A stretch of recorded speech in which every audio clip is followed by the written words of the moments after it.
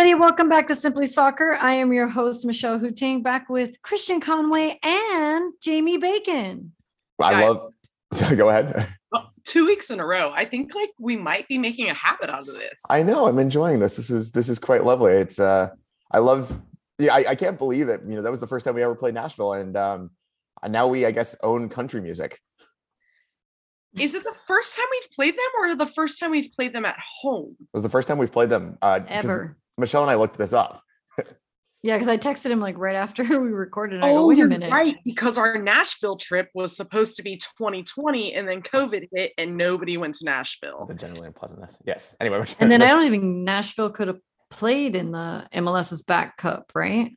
Yeah, they got COVID or something. I think it was. Yeah, that's what I thought happened. In my brain, I was thinking everyone bought their flights to Nashville. I don't know what you mean, but yeah, nope. Yep. These last 2 years have just been weird. No, they've really flown by. I digress, but I was like, oh, it's time for me to stock up again, on Sephora stuff. And I was like, I feel like I just bought this face wash. I thought I just bought this moisturizer. Oh, no, it's been 2 years. It's been a long time because your boy had finals last night. Thank God that's over. Yeah. Congrats, Christian. So thank you to the 11 extra listeners we got last week. Now we're back with, I bet that the side of bacon had something to do with that. No, it's you guys. Let's be real. The smell of bacon always gets me out of bed. So, yeah. I mean, look, I don't want to stroke my ego here or anything, but bacon does make everything better, or so I've been told. All right. So being back at home, LA Galaxy. You can leave. No, I wasn't thinking that at all. All I could think about now is bacon on a burger, and I just one of those Carl's Jr. cheeseburgers, commercials. No, make the drive. I'll make a real bacon burger for you. Oh, okay, thank you. No, I was gonna say I don't think I can even say that. Can I say the slogan, or we have to pay for that? Anyways, I don't know. I don't think it's a slogan anymore. No, I know, but it's perpetually 2008 in my head. Anybody else? No, except for the Galaxy, being a better team, dare I say? I mean, if Paris Hilton isn't doing weird stuff with a cheeseburger on a car, then it's not their slogan anymore. Fair. Oh man, that's not where my head was going when it came to Paris Hilton, because I thought we were talking about what year it was. Never mind. Gosh, Christian, we should just hang up and just do this over again. I'm just kidding. Thank you guys for joining us. This is why we've got everybody here. Our last episode was called Don't Hit Snooze, but man, this game was likened to Chicago. When it started, I was like, are there really no shots? What is happening? Things did not literally liven up until Dijon ended up scoring. So I was sitting in section 135 and I got a nice view, but I know some people with a bird's eye view or want to rewatch the game could see more maybe. Yeah. So this game is, again, one of those odd Galaxy games that have popped up this season where, and I point to the game against Orlando, right, where the Galaxy just pummeled the opposition and just in the final third made a couple of, I'm not going to say horrible decisions, but just decisions that, it didn't look like everyone was on the same page. And I think once, but unlike the game against Orlando, they got one in, and that's what matters. And I think, Dejan Novalic takes his chance incredibly well in the 85th, 86th minute. I think the Galaxy really fell into what Nashville likes, which is to have the game in front of them, have it be slow, have it be, have them be defensively solid, at the expense of their attacking ability. I mean, the possession stats in this game supplied by Corner of the Galaxy. In the first half, the Galaxy had 57% possession. In the second half, they had 75% possession. I mean, that is pummeling a team in the second half. And I mean, Raheem Edwards basically parked himself at the top of Nashville's box because he knew he wasn't going to have to play defense because Nashville had no intention of running the ball back on him. But I think this is, I rewatched it and I thought about it a bit because I was at the Wave game that evening, but I went back and watched it.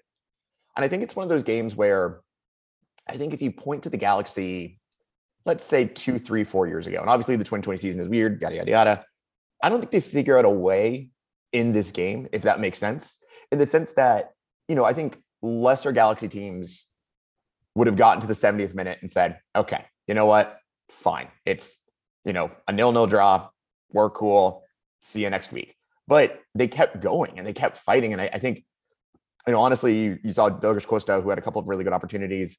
And of course, we're going to come on the concept of Cabral here in a bit.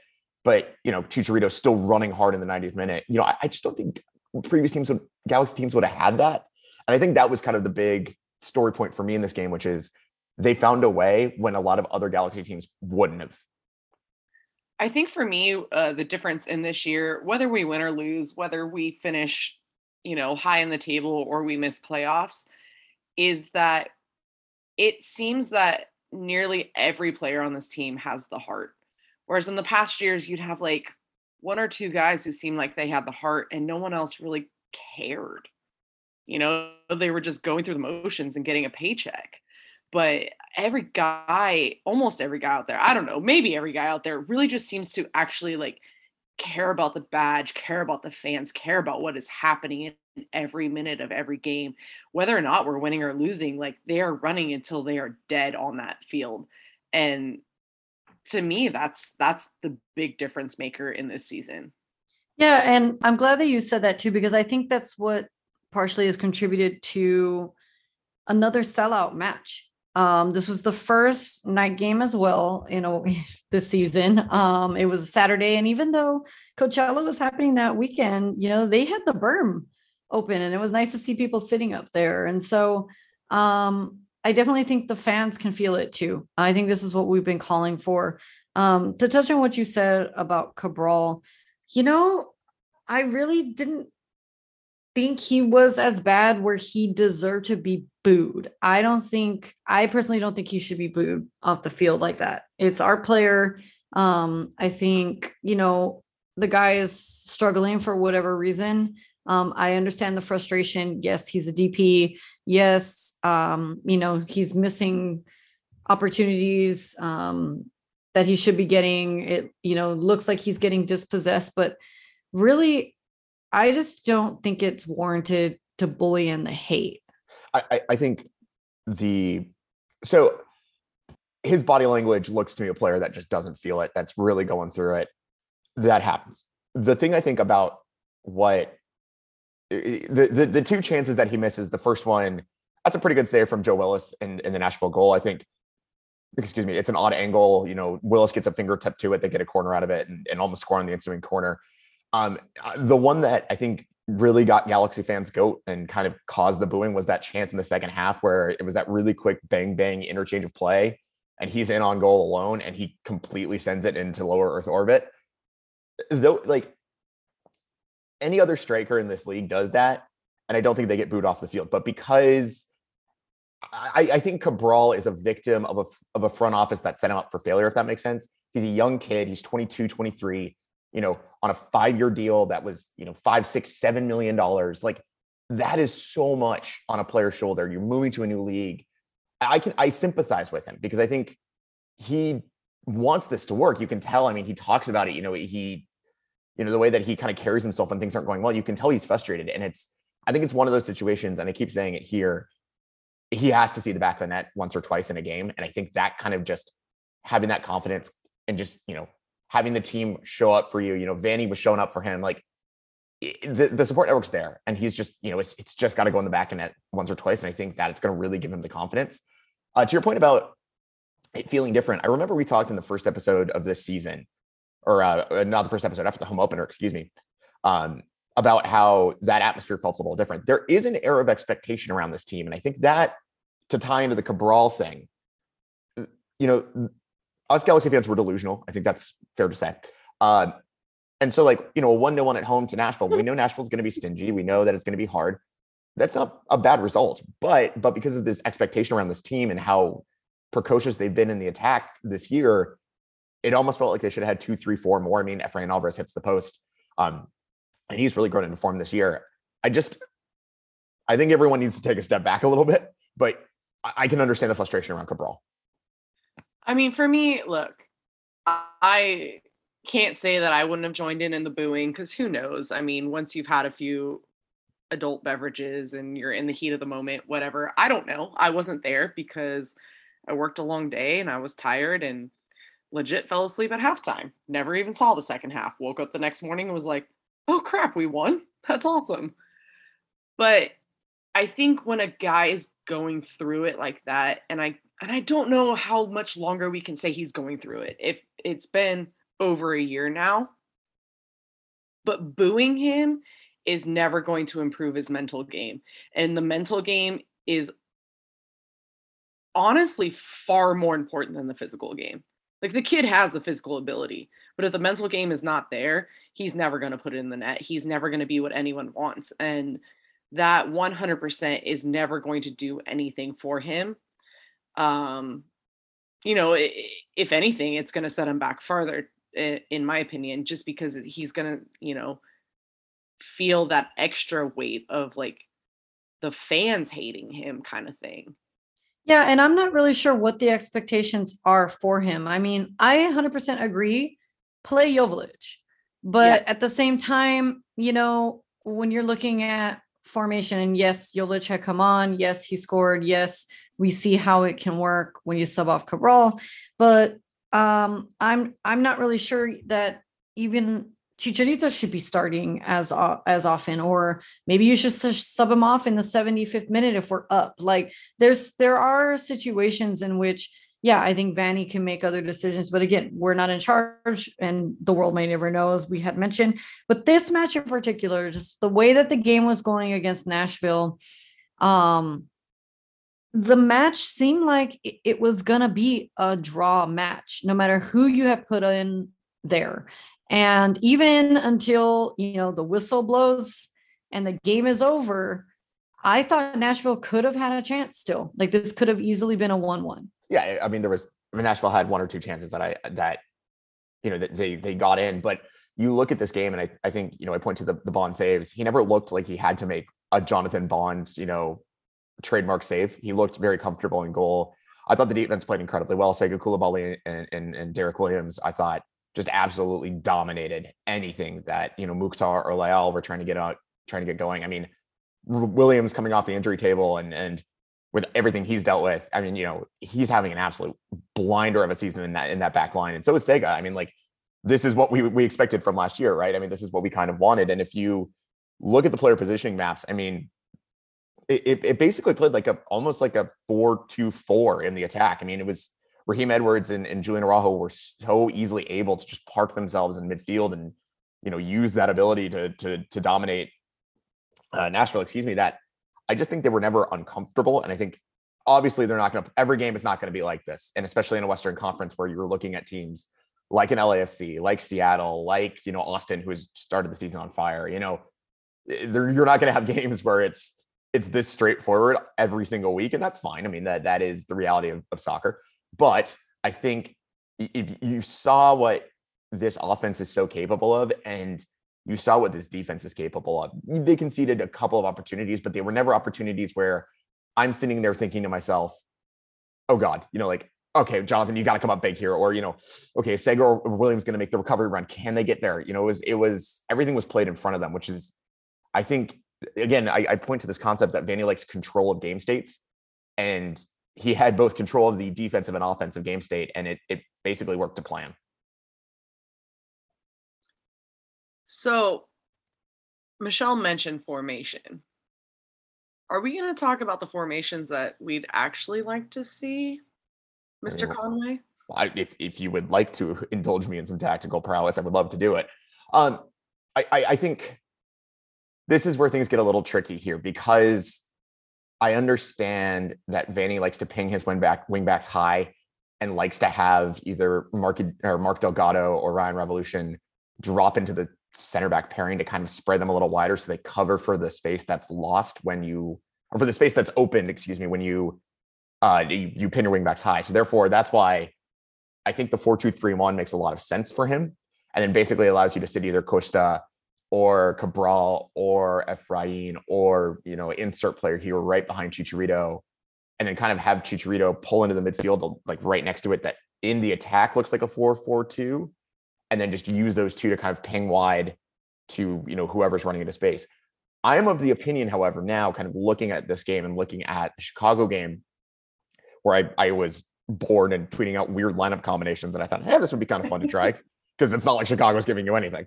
I wouldn't be opposed to the 4-4-2. And again, everything old is new again. Reject modernity, embrace tradition. Let's go back, But I do think this makes a ton of sense, because I think what it allows you to do is what Chicharito has been so good at this year, and what I think he's been underratedly good at his entire career, is that he's a little bit more of a facilitator than we kind of give him credit for. Like, you look at the play on the Cabral miss in the second half. I mean, that's Chicharito opening his eyes, pinging a pass, understanding, and then creating that interplay to Cabral. And I think Cabral just didn't realize it was going to land at his feet personally. So I almost think the 4-4-2, if you're going to play this double pivot, Revolution and Delgado, and it's like one stays, one goes, there's this understanding between the two of them, and they seem to share the same brain in that midfield, then maybe the 4-4-2 makes a ton of sense. You get Douglas Costa, Grandsir on, I think Cabral is going to be a bench, coming off the bench kind of player. It also allows you to use Joveljic a little bit more effectively. I thought he looked really good when he came in the 4-4-2. And again, I point to this kind of concept of stylistic differences that I think exist between Vanney and Joveljic in terms of how they view utilization. But I just think the 4-4-2 allows you to maximize everything that you've been good at in the attack. And yeah, it's going to require Julian Araujo to stay a little bit more at home than he's comfortable with doing. And because you're going to push Raheem Edwards, and inherently you're going to have some imbalance. But I just think with the way that Williams and Koulibaly have been playing in front of that pivot of Delgado and Revolution, I just think they're so solid in a team defense setting that now it's a question of how do you get the attack firing? Well, maybe the 4-4-2 is the way to do this. I don't disagree. I mean, I'm a huge fan of just the classic, right? I mean, even when I play FIFA and whatever club I'm going to be, they have their formation, I almost always go to a 4-4-2. It is just the most basic, simple formation that always seems to work. Like, with no matter what team you are, you can plug in the players to a 4-4-2.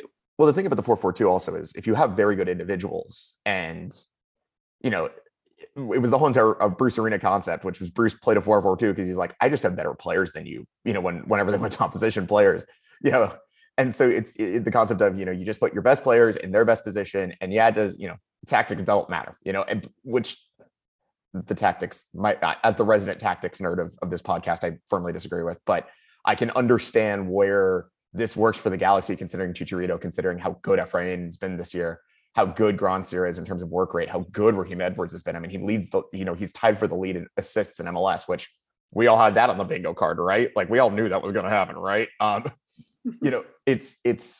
Maybe this is the best option. I don't think it's the best option long-term. I think with the form they're in, and considering some of the teams they're going to play coming up, I think they're going to need to transition to a formation that gives them a little bit more flexibility in transition, simply because I don't think they're going to dominate games the way they've dominated Chicago and Nashville against, say, a Seattle or, LAFC or a, Austin.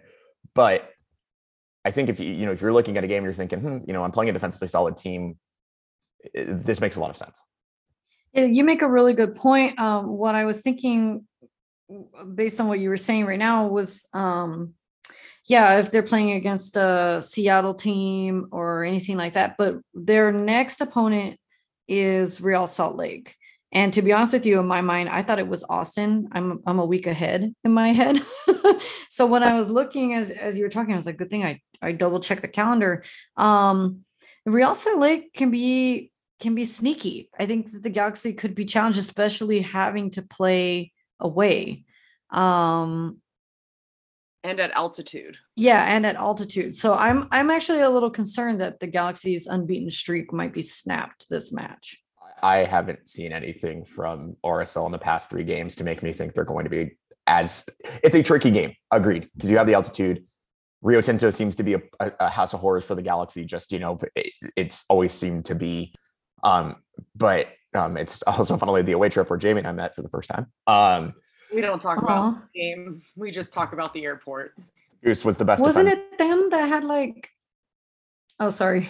Yeah, that was the night that really angry duck or goose invaded the pitch and was probably the Galaxy's best defender that night. But no, I thought, but I don't think. I hope it's not going to be like that again. No, I thought RSL had come back and beat somebody that I'm trying to look it up right now, and I was like, oh, did they really do that? I mean, they're winless in their last 5. I mean, they didn't score anything. Okay. You know, they went dropped 6 on them over the weekend. Yeah, but NYCFC dropping 6 at home can happen just simply because that field's weird. So I don't read too much into it. Yeah. Then I don't know what team and what game I was thinking of. It's kind of rough. Yeah, but I mean, you know, the Galaxy have looked a lot more stable. I mean, only allowed 6 goals this season. 3 teams have allowed fewer. Just 1 goal from open play. I mean, so they look solid, which means this is the total stereotypical MLS trap game, right? But I do think if the Galaxy can, if the Galaxy can retain the team defensive shape that they've been working on, which I think was probably the biggest emphasis point for Vanny this offseason, which was, I'm not letting my defenders get in one-on-one situations anymore because they're bad at that. So like, we need to work together as a defensive unit. And I think they've done a very good job of that, at least so far. And keep in mind, some of the games the Galaxy have played this year, they've already played some pretty tough games. I mean, Seattle away, LAFC home, opening day against NYCFC. I mean, they've played some tough games, and they've gone through relatively unscathed. I think this is a game where the Galaxy can, they can do something here. I do think, again, Real Salt Lake is one of those weird teams where they can pop up and do some stuff, and it's difficult and it's weird, and they're a team that kind of, as a roster, I keep telling myself I like that roster, but I don't, kind of thing. But they're going to have to be wary. But I think, with the form they're showing, I think just, they have good questions in the roster, which is, the Galaxy have very good questions in the roster, which is, ooh, that player's playing really good, but also that player's playing really good. Who do you start? Like, that's a good question to have. So I think I feel pretty good about what's possible. Yeah, I love hearing the depth. That's what I'm hearing when you're, just even when you're talking about your formations, I was like, wow, this is the conversation we're able to have in 2022 with the Galaxy team. We haven't had that in 5-6 years at least. No question. I mean, there are, again, parts of this RSL roster. I mean, David Ochoa and goal can win you a game. We saw that all through the playoffs last year, getting them to a Western Conference final or however far they went. Pablo Ruiz is a good player. Bobby Wood, we all know, is probably got to think that maybe if he pulls it together, there could be conversation about him coming back to the national team in a World Cup year. Daimar Krylak, I wished came to the Galaxy. Justin Miram, MLS vet, he's a very good player. There's Scott Codwell, MLS vet, very good player. Rubio Rubin, who I got to watch for a little bit in San Diego. He's a goal threat. But again, there's not a lot of players in this roster where I sit there and I'm like, okay, this guy has the talent to absolutely rip the Galaxy in half. And I think, if you look at the work rates of Chicha, of, Delgado and Revolution this year, that spine, I mean, from the center back pairing to the forward line, we talk a lot about spines, right? And Jamie will attest, considering the fact that Manchester United has no spine right now. That's rude. It's not wrong, but that's just freaking rude. But I do think the Galaxy have, that the foundational spine of this team is really, really good. And the one game where that was tested was LAFC, and they still got through it. But I mean, we talked about it in the episode, Michelle and I, and they struggled. It's that second half. They really missed Delgado. So I think seeing everyone together, knowing that spine exists, it provides a lot of comfort. So thinking back to your statement, I do agree it could be a trap game, but I also firmly believe it could be a statement game. RSL's only, I think, 3 or 4 points behind us in the standings. Obviously not a terrible club. Going into their home in a place where we, over the last handful of years, have not been historically great. If we come out even with a good draw, not a crappy Chicago draw, but a good draw or a win, it's setting a standard and definitely a positive for the club and something to look forward to for the rest of the season, because it's proving that they can go into a place that they haven't been able to play in a while and say, hey, we're here and we're not going anywhere. Yeah, I mean, you look at the results this season for Real Salt Lake. I mean, a credible win over the New England Revolution, defending Supporter Shield winners. They beat Nashville, they beat Seattle, they beat, those are tough games. The only kind of result that I point to and I'm like, that's not good, was the 6-0 against NYCFC. But again, NYCFC, defending MLS Cup champions, angered by what happened in the CONCACAF Champions League. Sometimes, when a team gets a couple bad results and just needs to go out and beat someone, and all of a sudden you look at the calendar and you realize you're going to be the team that they're going to go out and just absolutely pummel. And it's like, that was basically probably what Real Salt Lake was feeling in the Bronx. I wouldn't know, because we didn't lose to them. So, but I just think this is a game where they have to be wary. But I think just what I saw against Nashville, that relentless attack. I mean, just Nashville was on their knees, basically asking for the death blow for a solid 45 minutes.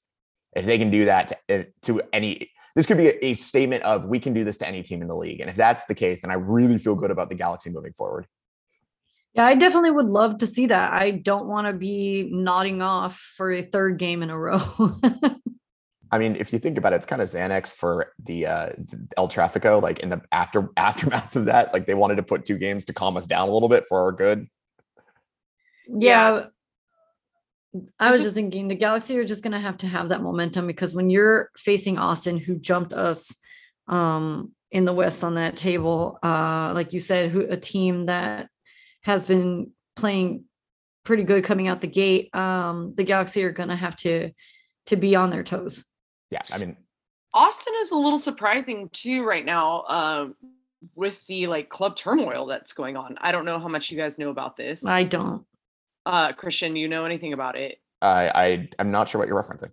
So I can't remember his name, but one of their DPs, there was a police investigation for some sort of at least verbal. I don't know if it was physical abuse.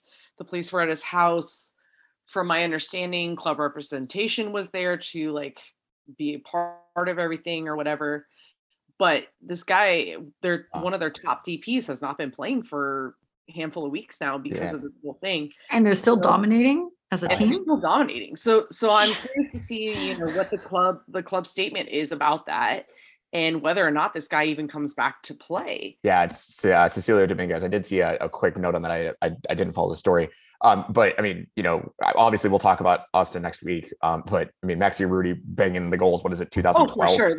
They're still tearing it up, and it's pretty exciting to see a club come in and do that. Kind of to close up this episode. I mean, if you look at the next 3 games for the Galaxy, right? I mean, a winnable if tricky game at Real Salt Lake.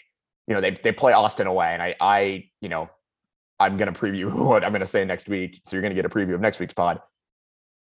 Dear Lord, everyone pray and hold hands, because that one's going to be a tough one. Yes. And then they play Cal United Strikers in the Open Cup. And I mean, I will be there. They are going to bang in the goals against Cal. If they play like 1/3 of the way they played against Nashville, I mean, they're just going to bang in the goals. And I think that could, will be there. A cup run, 2 good wins in the league out of 3, maybe things aren't so bad. Yeah, I definitely look forward to seeing what happens. And Jamie, not to put you on the spot, but are you going to be on the next episode? Is this a Wednesday occurrence? Is this like a double header every Wednesday? I guess we got that can be. I mean, if it's a thing, then it's a thing. I can't say no. I mean, otherwise I'm just sitting here waiting to record the next podcast. Sounds great. So thank you all so much for listening. Thank you, Christian and Jamie. As always, Jamie, you're always welcome to come back, and we will be in touch.